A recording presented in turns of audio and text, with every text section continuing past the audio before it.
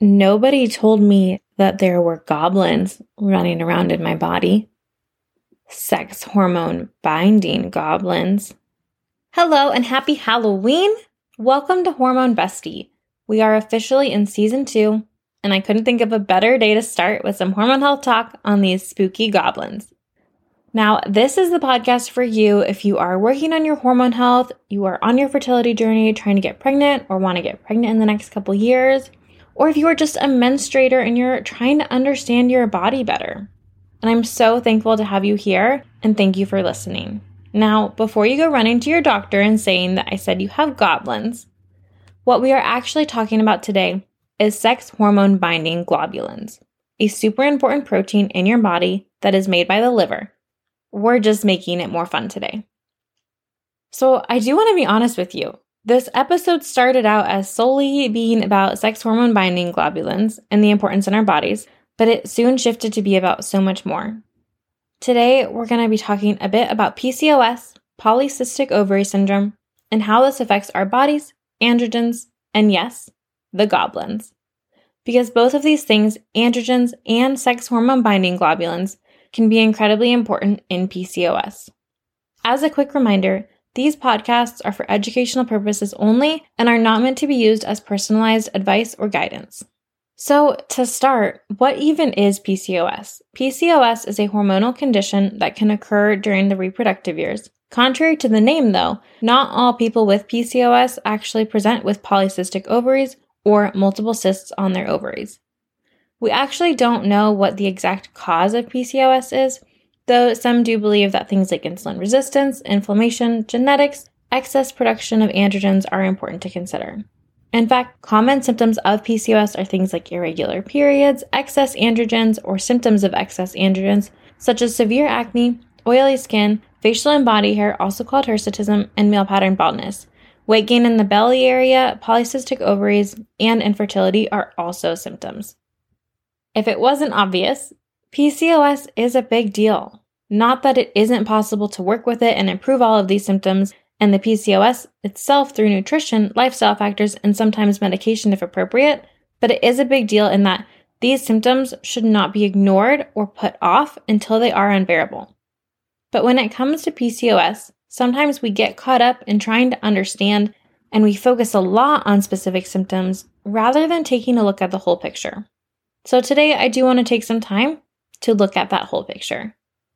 There also isn't one test that is used to diagnose PCOS, and even the diagnosis is really piecing together different symptoms and test results to come to a conclusion that we hope is helpful. Now, I'm not saying this is bad, but it can make it more difficult to get a diagnosis depending on what someone presents with, and sometimes it can feel really frustrating to go through this whole process. To get a diagnosis of PCOS, a person generally needs 2 of the following 3 things, depending on what criteria is being used. Hyperandrogenism, which is having excess androgens in the body, oligomenorrhea, or infrequent periods, and polycystic ovaries, all of which are super important for hormone health and fertility. So let's dig a bit deeper and start with talking about our little goblins, sex hormone binding globulins, which I will also be referring to as SHBG, just so that I don't get too tongue-tied in this episode. As you may have guessed from the name, they are responsible for binding certain sex hormones, those sex hormones being estrogen, dihydrotestosterone, and testosterone. And this matters because SHBG affects how much testosterone is free in the body. SHBG levels can naturally shift through someone's life. This is normal. For example, they are normally higher prior to puberty and during pregnancy. And SHBG isn't just checked all willy-nilly in people, but some recent studies have shown that it may be helpful when considering PCOS, especially if someone is showing signs of high androgen levels, and other lab tests maybe aren't showing the big picture. But we will get more into androgens and all that jazz soon. SHBG might be tested for someone to see how much testosterone is in the body, and this is because about 65% of testosterone is bound to SHBG, and about 1 to 2% of it is free in the body, and the rest is bound to albumin, which is just another transport protein in the body. So what does it mean that it's bound together? I want you to imagine testosterone and sex hormone binding globulins hugging together super tightly. Testosterone might want to take a little break and come up for air and just generally be free to do its own thing, but SHBG or albumin aren't letting it do that. Only about 1 to 2% of all the testosterone in the body get to go out on their own, be free, maybe hit up some karaoke in your body and get you fired up. SHBG really wants to hold on to androgens like testosterone and dihydrotestosterone. Now, you may have also heard of DHEA, dehydroepiandrosterone, which is another androgen that is commonly discussed in PCOS and is a precursor to estrogen and testosterone. DHEA is one that you will see fairly often when talking about PCOS and is certainly important in its own regard and can be elevated in PCOS. And while they're often referred to as a male sex hormone, they're also important in the female reproductive system. Elevated androgens can be incredibly frustrating for those with PCOS because this might affect irregular hair growth and hair growth in abnormal places such as the chin, oily skin, acne, weight gain, and menstrual irregularities, just to name a few things. Excess androgens may also make insulin resistance worse in PCOS and then turn around and make hyperandrogenism worse, turning into a metabolic Ferris wheel of issues that keeps going round and round until you feel like crap. Speaking of Ferris wheels, excess androgens can also decrease the amount of SHBG in the blood, which then increases how much testosterone is free, just making the situation worse. And it's not that androgens are bad. In fact, they are really important in the body. Sometimes in PCOS, it's just possible to have a significant amount more of them than we would ideally like. SHBG can help this by binding free androgens in the body and consequently improving hyperandrogenism and insulin resistance. SHBG literally affects so many aspects of our bodies and our general health, including cholesterol and fat metabolism, insulin resistance, glucose metabolism, fertility, and hormone regulation. And while it may seem like one little thing in our body, it's obviously an important little thing, and I think that we should talk about it. So, if someone had low SHBG, this could mean that free testosterone is maybe higher in the body, indicating hyperandrogenism, aka too many androgens. So if you were experiencing something like symptoms of having excess androgens that we talked about, this might be something that your doctor wants to check just to see what's going on. But there are also things that we can do to support healthy levels of androgens and SHBG. One of them is weight loss, and I always want to be super careful when I talk about this one. But I would also be doing a bad job if I didn't talk about it and your doctor did, or your neighbor gave you some really bad weight loss advice. Weight loss, if appropriate, needs to be done in a way that supports the body as a whole. This means still eating enough and eating regular meals and not cutting calories way down. Remember, we need to support your metabolism for a healthy cycle, and when you cut out too many calories or entire food groups, you are likely not getting enough nutrition for a healthy metabolism. And this can result in downregulation of the metabolism, making it harder for your body to function as it's meant to. Similarly, if you don't feel like weight loss is either 1, appropriate for you right now, or 2, not something that makes sense for your current life, I support you.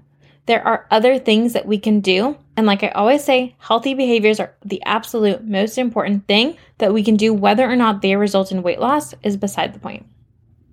Number 2 is inositol, and this is a compound found naturally in foods, but it can also be taken as a supplement. It may help to improve insulin levels and insulin resistance in those with PCOS, along with support healthy androgen levels when combined with a healthy diet. Of course, if you are planning to try a supplement, I encourage you to first talk with your doctor or dietitian. But these inositols can also be found naturally in foods such as fruits, beans, grains, and nuts, so you can get them from your diet. Vitamin D is another nutrient that has been proposed to support SHBG and healthy androgen levels in those with PCOS. There have been mixed results with regards to studies, but the idea is that adequate vitamin D supports healthy glucose metabolism and insulin resistance, which is incredibly important for both SHBG and androgen levels. While much more research is needed on this subject, some studies found that supplementing vitamin D may help. However, others found that it didn't produce good enough results. Like many supplements, it can be helpful to determine what you need personally. Checking for vitamin D deficiency would be a good place to start with this, and then possibly supplement as needed pending the recommendations from your dietitian or doctor. Getting adequate food sources of vitamin D is always a good idea, as well as getting sunlight during the day. If you are like me and live at a higher latitude where this is difficult in the winter, then ensuring adequate amount of vitamin D through food or supplement is important. Good food sources of vitamin D are foods like cod liver oil, salmon, swordfish, tuna, vitamin D fortified orange juice, dairy, sardines, beef liver, egg yolk, and fortified cereal. Vitamin D can also be negatively affected by stress, so it's always a good idea to check in with your brain, body, and heart and make sure you are doing okay in this arena. Because we can't eat or supplement our bodies out of a stressful situation, we do have to address the stress. Another thing that may be helpful is probiotics and symbiotics. Probiotics are the live microorganisms that we can introduce into our digestive system. Symbiotics are a combination of probiotics and prebiotics. Prebiotics being the fermentable fibers in certain foods that then feed the probiotics. These have both been studied and talked about for many different health concerns, including PCOS, but again, we of course need more information. The reason that we need more information is that there are a lot of different strains of microorganisms when it comes to probiotics, and certain strains are good for some things while other strains are good for others. So this is definitely something to keep in mind if you are purchasing a probiotic. That's not to say that they are inherently bad, but to say that it does take some digging, some personalization, and assessment of everything you are experiencing with PCOS and otherwise to determine the right strain that might be helpful for you.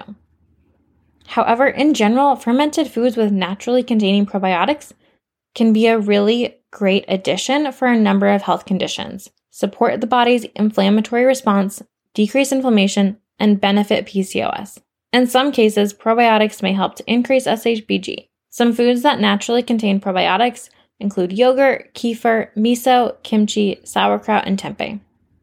And last, having a diet full of fruits, vegetables, whole grains, and healthy proteins and fats. I know, it's not that sexy, but making sure that you are getting all of these foods in your diet will help you to make sure that you have all of the micronutrients that you need to support a healthy cycle and hormone balance.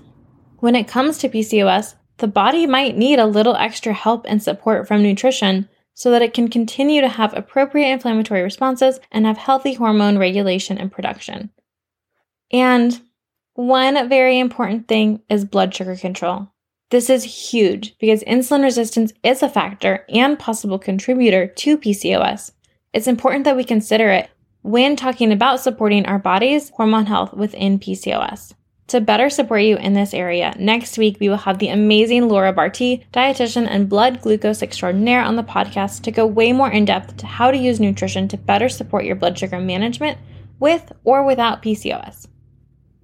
I don't share all of this today because I want you to hyper-focus on specific lab values that your doctor may or may not pull, but because it's important for you to understand the whole picture of your body. And because if your doctor does decide to check out some of these labs, I want you to understand what they mean. When it comes to the menstrual cycle, there are so many different variables that we need to consider.